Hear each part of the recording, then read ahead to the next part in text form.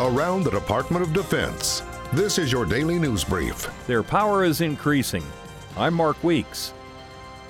China's not an enemy, but is a world competitor of the United States, and a Defense Department report to Congress details China's growing economic and military power. China continues to improve its military in areas like artificial intelligence, hypersonic technology, and offensive cyber capabilities, which Defense Department officials say they'll continue to monitor and will encourage more transparency between the two countries' militaries.